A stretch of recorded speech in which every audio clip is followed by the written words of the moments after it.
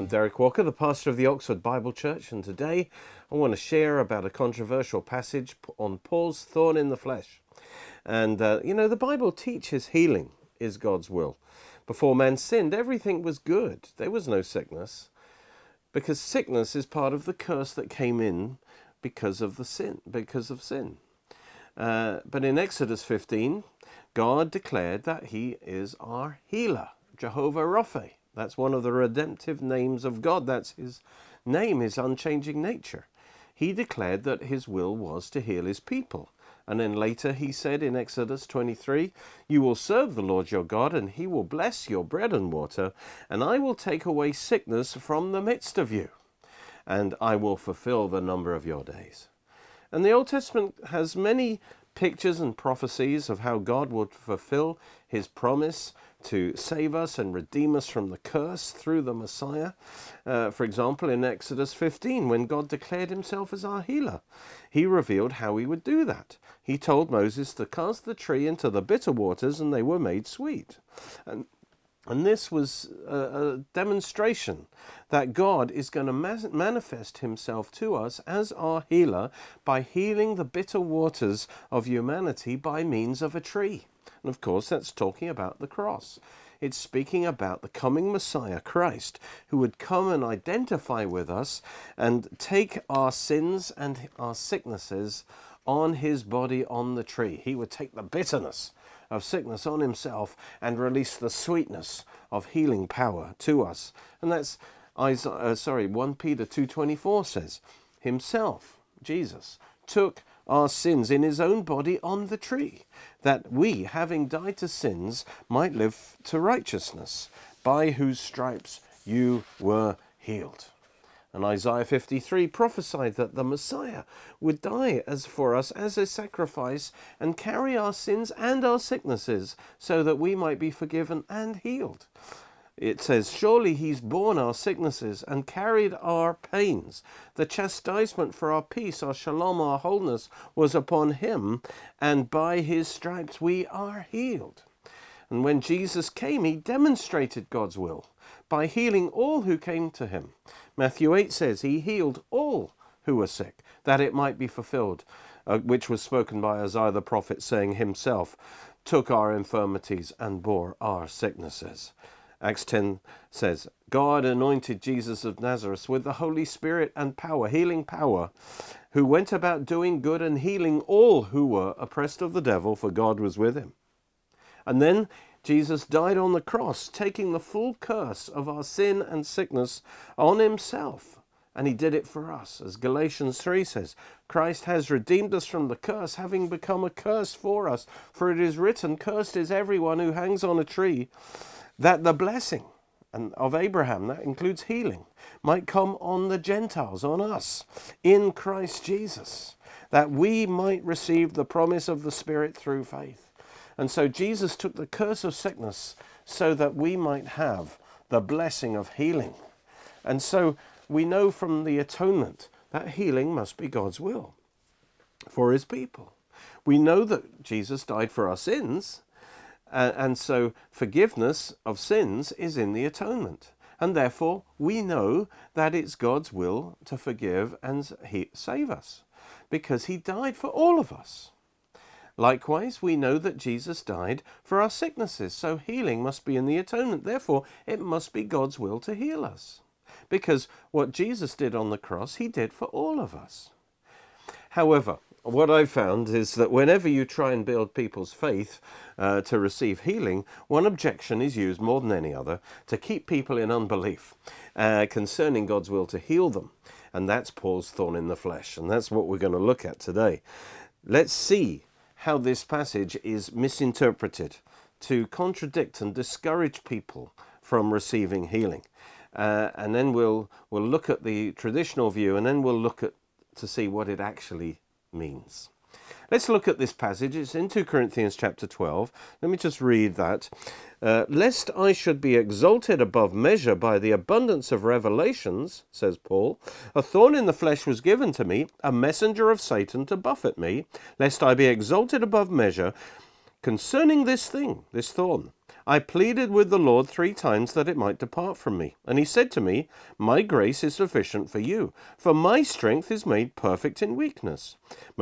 Therefore, most gladly I will rather boast in my infirmities, or weakness, that the power of Christ might rest upon me.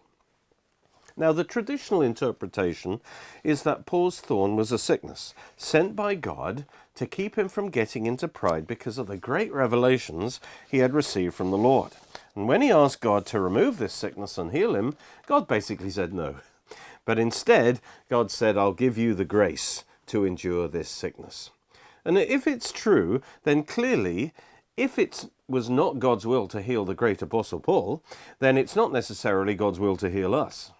This interpretation not only undermines our faith and confidence in the Lord as our healer, but also it creates a problem of the Bible contradicting itself, because there are many places in the Bible where God promises us healing. And worse than that still, it says that God is the author of sickness because God gave Paul this thorn in the first place, as well as refusing to remove it. So as we look at the passage in the context, we must ask the question, what is Paul's thorn? And secondly, where did it come from? Did it come from God or did it come from Satan? Let's look at verse 7 again. It says, Lest I should be exalted above measure by the abundance of the revelations, a thorn in the flesh was given to me, a messenger of Satan to buffet me, lest I be exalted above measure.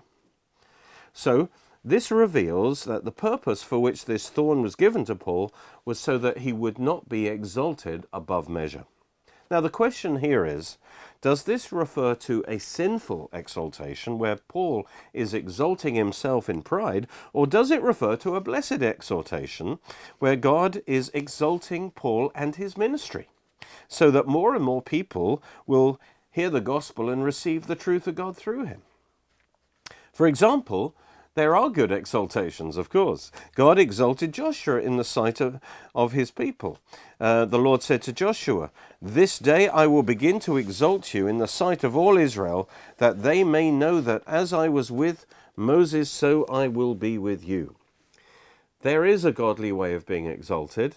1 Peter 5:6 says, Humble yourself, therefore, under the mighty hand of God, that he may exalt you in due time. So those who humble themselves before God will be exalted by God. Now, from the point of view of the Greek language, when it says, lest I be exalted above measure, both interpretations are possible. Number one, if it means that Paul was in danger of exalting himself, then it follows that the thorn was given by God to Paul to keep him humble, because only God would want to keep him humble, not Satan. But secondly, if God was the one who was exalting Paul and his ministry through giving him these revelations, then it must be God's enemy Satan who gave Paul this thorn in order to prevent this exaltation. Well, this issue is easily settled in the very same verse, because Paul tells us exactly where this thorn came from and what it was. Remember, it says, Lest I should be exalted above measure by the abundance of the revelations, a thorn in the flesh was given to me, a messenger of Satan to buffet me. This tells us plainly that the thorn came from Satan. It was a messenger from Satan. It did not come from God. In other words, this is not speaking of Paul exalting himself through pride, but rather the thorn came from Satan to keep Paul and his ministry from being exalted by God in the eyes of many people. Satan wanted to hinder the increase of Paul's ministry and even stop it, because he was speaking the word of God. So he sent this messenger of Satan to buffet Paul wherever he went, so people could not hear the true gospel which he preached. The thorn was personally sent by Satan to impede Paul from making an even greater impact with his ministry. And when it says exalted beyond measure, the word exalted is from the Greek huperero. That ero is to lift up, to raise, to be exalted. Huper means above, beyond, unsurpassed, unequaled, unrivaled. And so this is a person who has been magnified, increased, lifted up to a place of great prestige and influence in a very special way. And this accurately describes the ministry of the Apostle Paul. He was given a very special ministry by God to accomplish his will. And Paul also talks about the abundance of the revelations that God gave him. He talks about the word, and this word abundance is huperbalo, which is the same word huper, beyond unequaled. And balo means to throw beyond. And so this describes something extraordinary, unparalleled, unmatched. So these revelations that Paul had were unparalleled. They were in quality, and also they went beyond anything which others had received. And the word revelation is the word apocalypsis, where we get the word apocalypse. It refers to something that was hidden or veiled behind a curtain, and then suddenly the curtain is removed and it becomes clear and visible to the eye, to the mind. It's like pulling a curtain out the way so that you can see what's been there all the time. God, you see, had pulled the curtain back and shown Paul an abundance of these revelations beyond any other man, which is why he was called to write a big part of the New Testament. Everywhere he went, he preached what God had revealed to him. And as he preached, his power, his authority, his fame began to grow greater and greater, giving him greater and greater opportunity to impact the world with the gospel of Jesus. So it's a good thing. This exaltation was a good thing.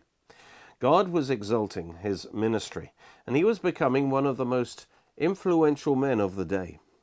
The revelations God gave him also were about to change the course of human history.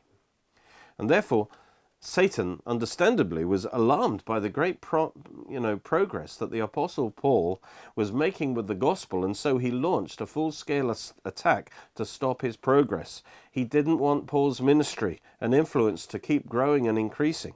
Instead, he wanted to pull him down. He wanted to weaken him, discourage him, ruin him, discredit the message that he preached. And since there was no moral flaw in Paul that he could use to destroy him, Satan inflicted Paul with a thorn in the flesh.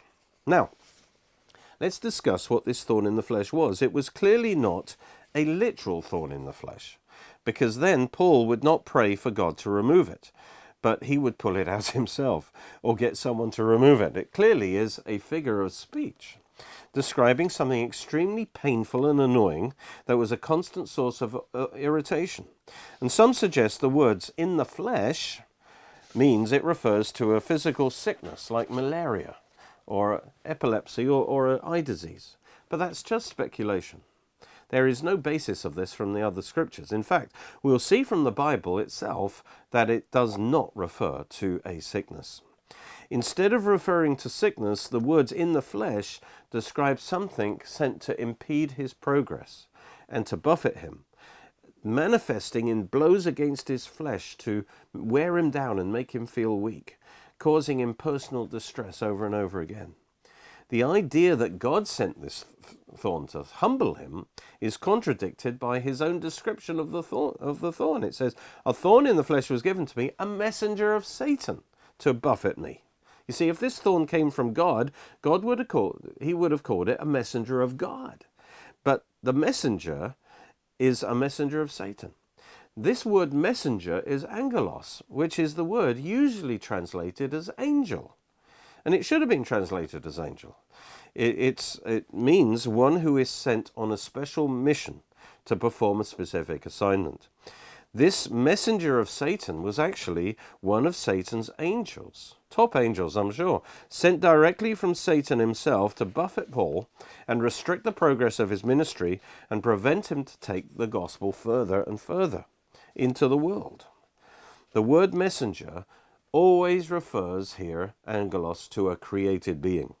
So this thorn is not a thing, but rather it's a personality, it's an angel of Satan. So he sent one of his top angels to stir up trouble against Paul, to create disturbances, to buffet the apostle. That's wherever Paul went, there were riots. the people were stirred up against him. The word buffet is the word kalaphizo, and that is to do with referring to beatings with the fist, repeated beatings with the fist. The Greek tense means a continuous, unrelenting beating, buffeting. It's to strike repeatedly as waves buffet the shore. And so this describes not just a single event or a single something, but an ongoing series of many events. So how did this angel attack and continually strike Paul? The Bible gives us this answer in three ways. Firstly, we know from the book of Acts, Paul's ministry endured many afflictions because of all the persecutions he faced, especially from the Jewish religious leaders. They hated him and his message, and they fiercely opposed him. Wherever he went, they stirred up mobs to resist and attack him. And so this is how the angel of Satan operated, by constantly stirring up opposition and persecution against Paul. And although it looked like it was flesh and blood opposing him, Paul understood that we do not wrestle against flesh and blood, but against principalities, powers, rulers of the darkness of the age, against spiritual hosts of wickedness, you see, in the heavenly places. And so Paul's thorn was an angel of Satan, assigned to continually stir up trouble and persecution against him.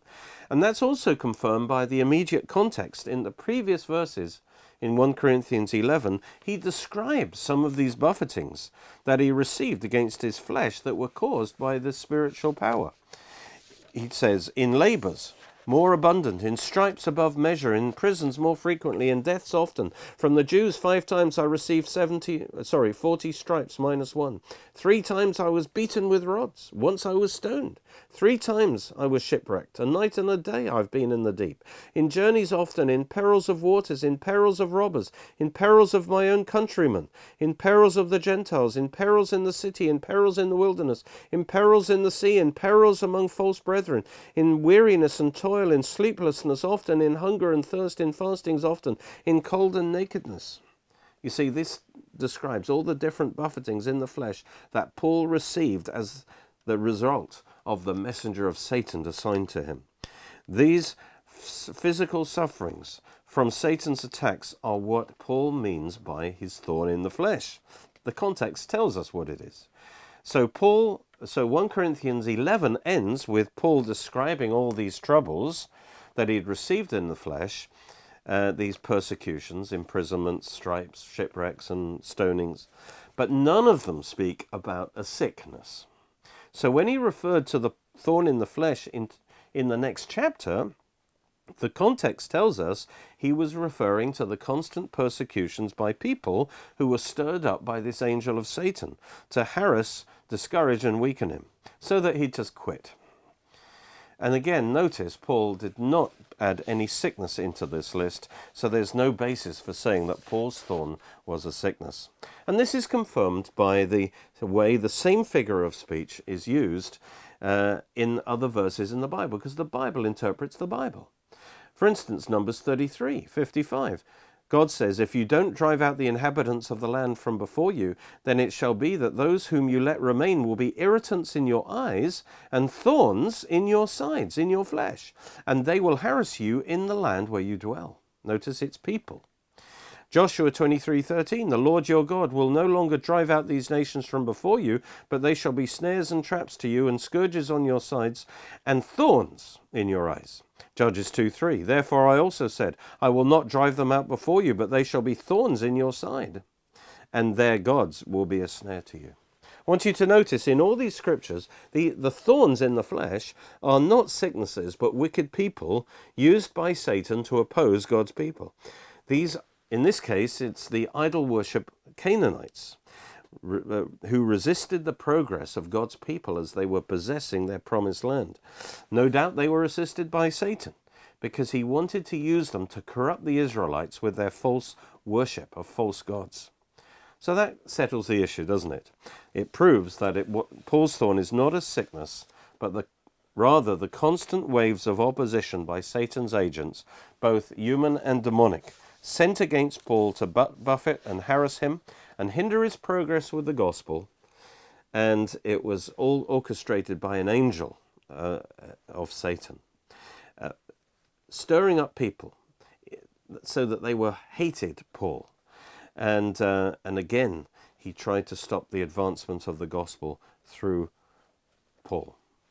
Satan couldn't compromise Paul morally or spiritually. He had to attack his progress in the area of the flesh through physical persecutions, which Paul said were like being punched again and again. Constant harassment to make his life difficult. And these people were the thorn in the flesh, as it were. We have a similar phrase in English, which is such and such is a pain in the neck, you see, thorn in the flesh.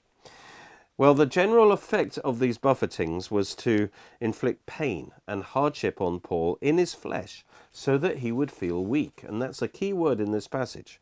He speaks about his weakness a number of times in this passage. It's the Greek word asthenia, which is translated, unfortunately, sometimes as infirmities as well as weakness. And because of this word infirmity, some try and say, there you go, sickness. But as we see in the context of the passage, this word asthenia talks about the suffering of weariness, weakness, pain as a result of his persecutions. And so it's talking about weakness, feeling weak, being aware of his lack, of his inadequacy. And so it should have been consistently translated weakness rather than sometimes weakness, sometimes infirmities. So let's have a look at this passage again. You see, after he describes his various persecutions, in 1 Corinthians 11:29, he says, Who is weak? Am I, and I am not weak? If I must boast, I will boast in the things which concern my infirmity. That's my weakness. That is, the things that make me aware of my weakness. And then this is the similar phrase to what he uses a few verses later when he's talking about the thorn. Most gladly, he says, I will rather boast in my infirmities, that is, in my weakness. Clearly, the infirmity he's talking about in relation to the thorn in the flesh refers to his awareness of his weakness and need in the face of all these persecutions. Let's look at our passage again, looking at verse 7. Lest I should be exalted above measure by the abundance of the revelations, a thorn in the flesh was given to me, a messenger of Satan, to buffet me, lest I should be exalted above measure. Concerning this thing I pleaded with the Lord 3 times that it might depart from me. So Paul asked the Lord to remove this persecution from him, not the sickness, because he wasn't sick. And God said to him, My grace is sufficient for you, for my strength is made perfect in weakness. Notice God was not refusing to heal Paul from a sickness, as that wasn't the problem here. Christ has redeemed us from sickness, so it's always his will to heal us. But he hasn't redeemed us from persecution. Paul said in 2 Timothy, all that live godly in Christ will suffer persecution. So the Lord told him that his grace was sufficient to strengthen his soul and his body to endure these persecutions. He didn't promise they would stop, but that God's power would be present to fill him and give him the victory over these attacks. In addition, he told him, my strength, that's my dunamis, my power, imparted through this grace, is made perfect in weakness. This means God will work the persecutions for good, because they deepen Paul's awareness of his weakness and his need for God's grace, strength, and power. So this in turn would cause Paul to turn to God more and more by faith and lay hold of his power that was available through the Holy Spirit within him. As a result, God's power and grace was more fully released in Paul's life and ministry. So in other words, these trials designed by Satan to stop him actually resulted in a greater release of power in Paul's ministry to the glory of God. And then he goes on and says, therefore, because of this greater release of grace and power, when he's aware of his weakness and his dependence on God, he says, therefore, most gladly I would rather boast and rejoice in my infirmities, that is, in my weaknesses, that the power of Christ might rest upon me.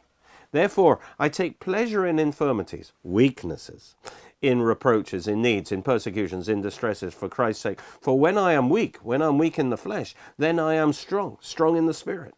You see, he learnt to rejoice in the things that made him aware of his weakness, because then he could lay hold of God's power in a greater way. And notice again, these description of these infirmities does not include sickness. Well, one scripture that people use to try and say it was a sickness is Galatians 4, where Paul says, you know that because of physical infirmity, it's the same word, asthenia, I preached the gospel to you at the first. I bear you witness that, if possible, you would have plucked out your own eyes and given them to me. And from this, people claim that this thorn in the flesh was an eye disease.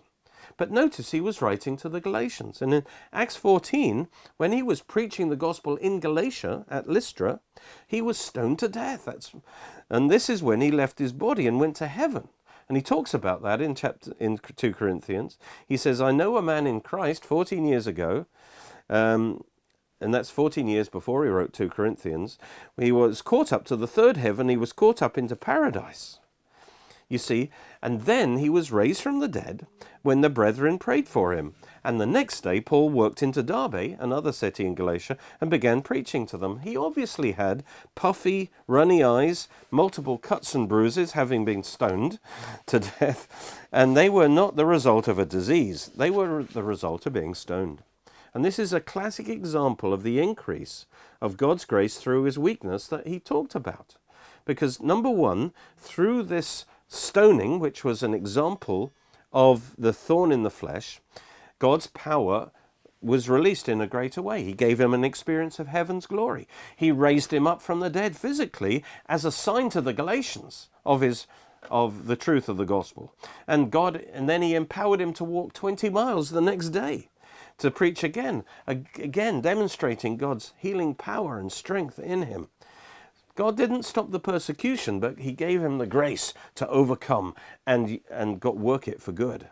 And so God saw God's glory through Paul. You know, perhaps you are going through circumstances that make you aware of your weakness. See it as an opportunity to experience God's strength and in you and through you. Rejoice that God's mighty power is at work in you, and that he will work all things together for his glory and for your good. In your weakness, turn to God, surrender to him, and call on his grace to strengthen you and empower you, and you will discover that his power is made perfect in your weakness, and that when you're weak in yourself, then you are strong in the Lord and in the power of his might. God bless you. Join with us at Oxford Bible Church every Sunday at 11 a.m. Greenwich Mean Time for our live stream service. Or join us at Cheney School, Headington, Oxford, OX3 7QH, where you can also support our programmes at www.oxfordbiblechurch.co.uk or by calling 01865 515 086.